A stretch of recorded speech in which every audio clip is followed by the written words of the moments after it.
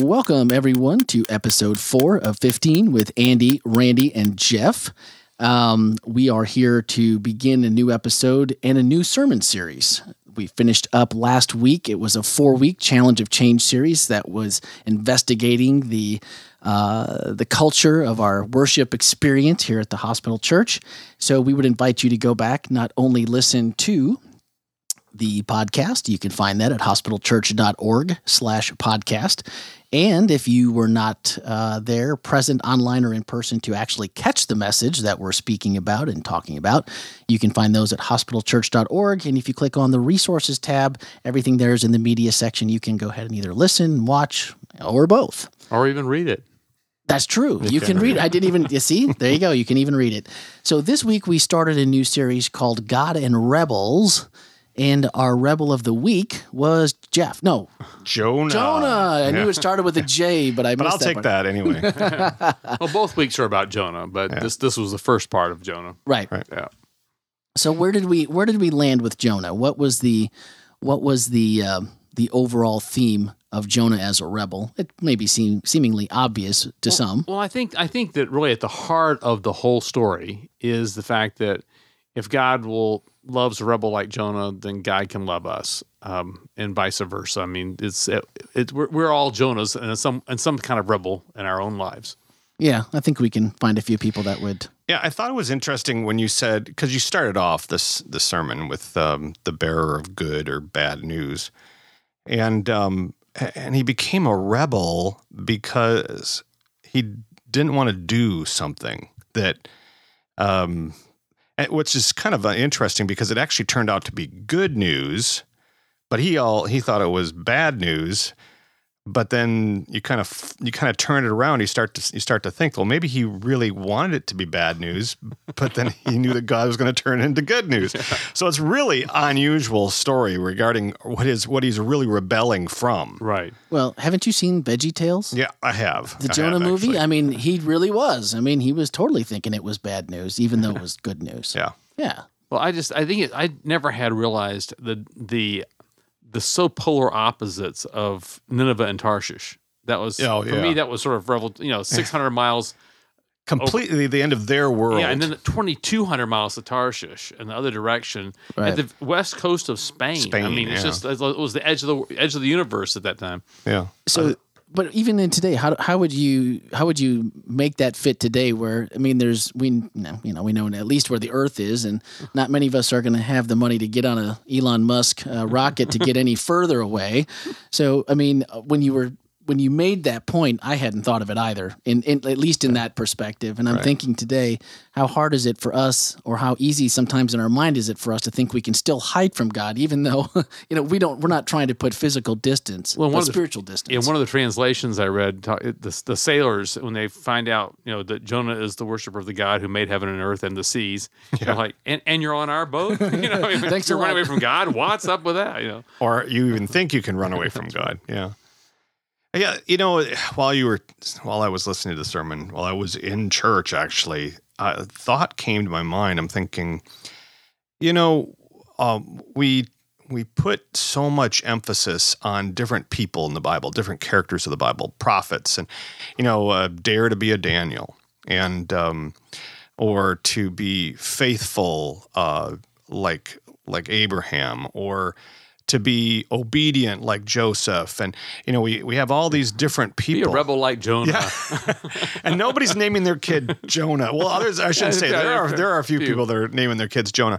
But I got to thinking, God, we tend to try to make sure that all of those different characteristics of the people that we read about in the Bible, we're fulfilling all of them. Yeah. In actuality, it's pretty hard to be a person that has all those attributes. It's much easier to be a Jonah. It's much easier to be a Jonah. And I got to thinking about that. I'm thinking, God doesn't expect us. I don't think God expects us to be all of those people all rolled into one. Right. Do you know what I'm saying? It's interesting because in the book of Ephesians, when it talks about the church and a lot, and talks about you'll be this way and you'll be that way. We always think of that as a personal you to us, and they're all collective yous. It's the whole church able to accomplish this, not you individually. You individually, right. I thought one of the more important things that we talked about last week too was the whole differentiation of prophet. That a normative prophet, a formative prophet, and an informative prophet, gifts of prophecy. You even called yourself a prophet. Yes, I am. An informative only. Let's get that really clear. But the normative prophets being the ones that wrote Scripture, and that sort of sets the norms by which we judge everything else. And part of the Seventh-day Adventist Church, we believe that the Bible is our only rule of faith and practice. It's the thing by which we judge everything else. And that's sometimes confusing because of Ellen White in our church. People think that, she's up there with the Scriptures, and she clearly said she was a lesser light to lead to a greater light. So we put her in the formative prophet category. And then anybody who gets an insight from Scripture, the Holy Spirit reveals something, and you share it with someone else, you're fulfilling an informative role of prophecy. You're speaking on God's behalf. And that was, I think we all kind of know that, just by maybe almost by default as a Christian. But I think it's easy to forget that sometimes, what you say, and again, we know it, but when the impact that it can have when it's something that, like you said, God reveals to you and then you share it, when you've shared part of yourself, it's twice as good as if someone had just read it out of the Bible and it was, okay, that was impressed upon. I think when you add that personal touch and that feeling that you get when you want to share it, it adds power to it. When you get an aha moment, it's an aha moment. Right. And so it does make it special. It does sort of give people a bit of a scare, though, to think that they could be used by God as a prophet. That's a pretty holy assignment, for most people's thinking. Right. When in actuality, God can, like we saw, God used some pretty interesting people in the Bible. A donkey. Yeah. Yeah. But it was even easy when I was listening to the sermon, it was kind of easy to forget that Jonah was a prophet because you get the story and it's kind of like, the typical 6 o'clock news, what leads is always, the bad, the abduction, all these stories that nobody really wants to listen to, but it catches your attention and it drives ratings because that's why they do it. And then there might be one feel-good story at the end of the broadcast, and that's what they leave you with. And I kind of drew that same conclusion that it's so easy to forget that, we like Jonah and the whale. That's what we always hear about. It was the consequence. It was the, for not following God. And yet there was good that he did too. And that so often gets swept under the rug. And I think it's why we're not as vocal as we should be, because I think sometimes we feel like, hey, we're just going to get that same slap down when we open our mouth when people aren't receptive to it. Well, I really think it's important. And I said it in the service. And that is, we always talk about being Jonah and the whale story. Right. Yeah. And it's really, it's the God story. These are all, the whole Scripture is God's story and His relationship with humanity. And so to be able to think about, okay, if this is God's story, what does Jonah's story tell us about God?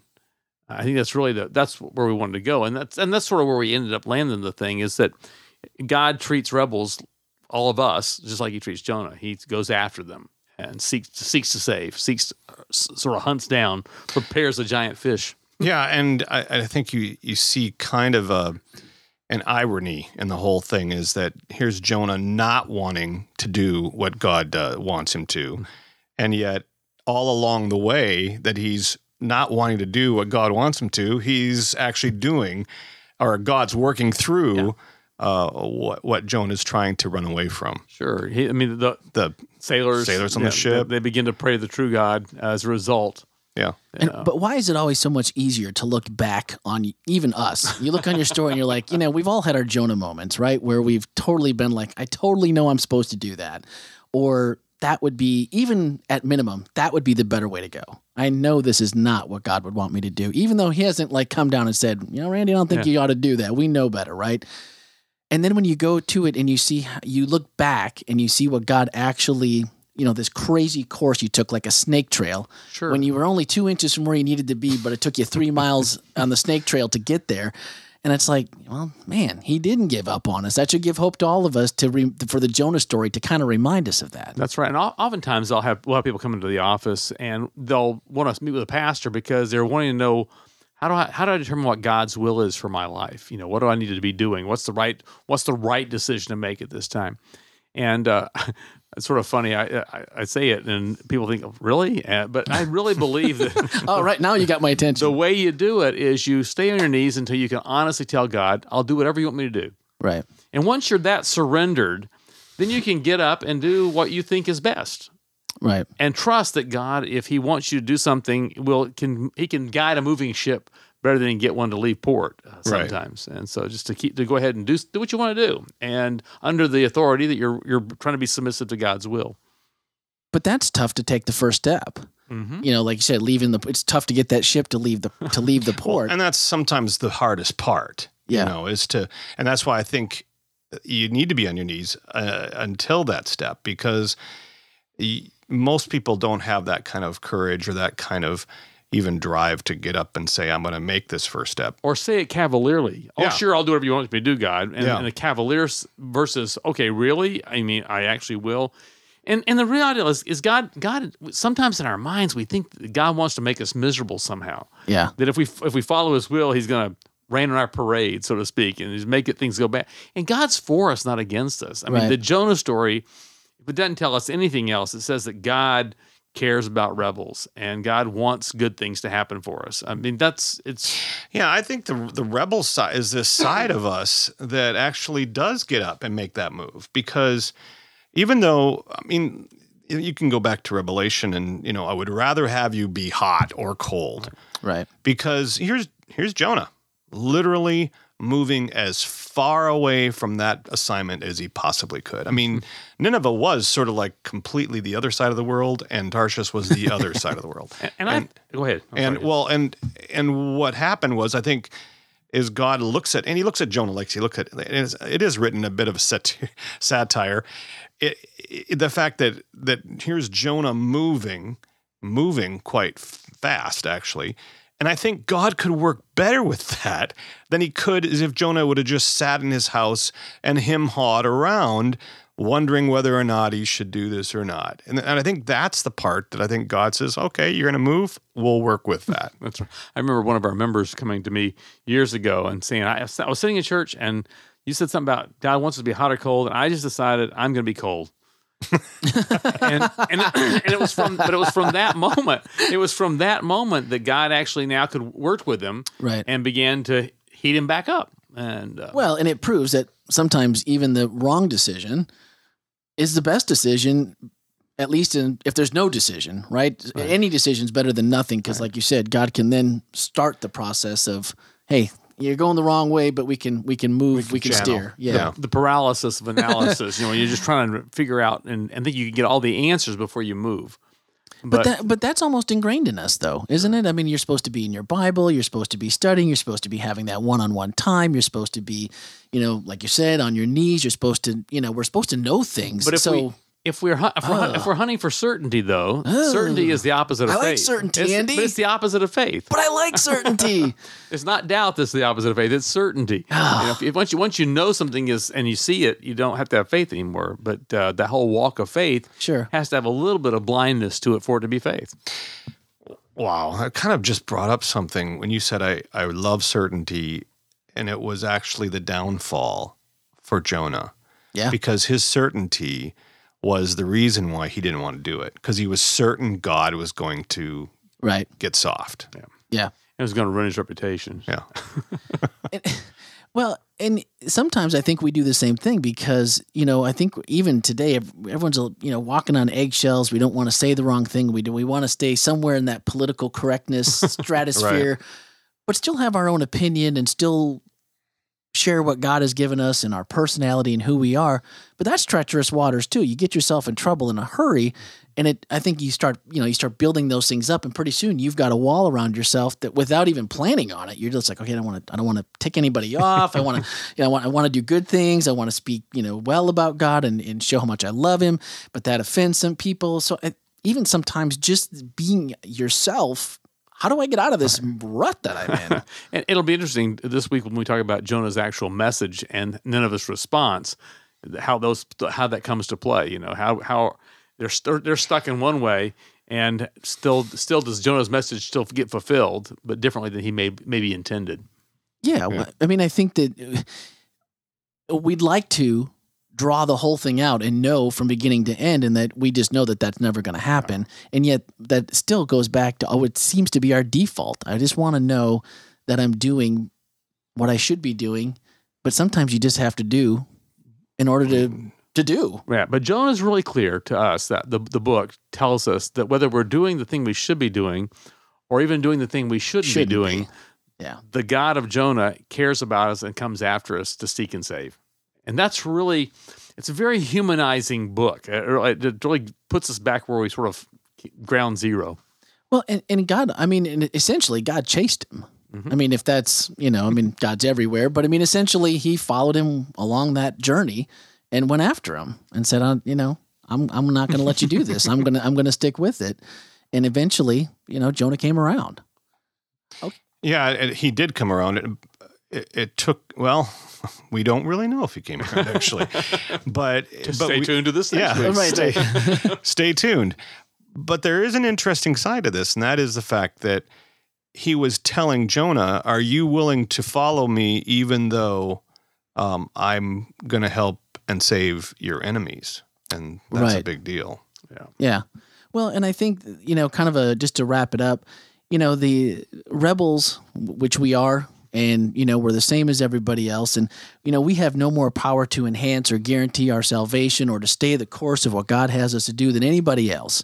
So at the end of the day, it's still we still have to rely on God, and how we work through all those issues, will probably is going to decide how we end up. So we've already given you kind of a sneak peek. Again, we're going to be looking at Jonah again this upcoming week. Right. So if you are local, please stop in at 9:30 or noon and join us for services. You can hear Andy bring this second part in person. If you're online, it's hospitalchurch.org. You can catch the live stream there as well. And of course, it's archived. I actually watched it last night before today, so it came out well. And again, hospitalchurch.org/podcast, and you can find us there at the Spreaker channel. Go back and look at the other 3 podcasts that we've done previous to this and catch up with those. And if you have any comments or anything you'd like to add to the conversation, it is podcast@hospitalchurch.org. And that's it for this week. We'll see you all next week for episode 5.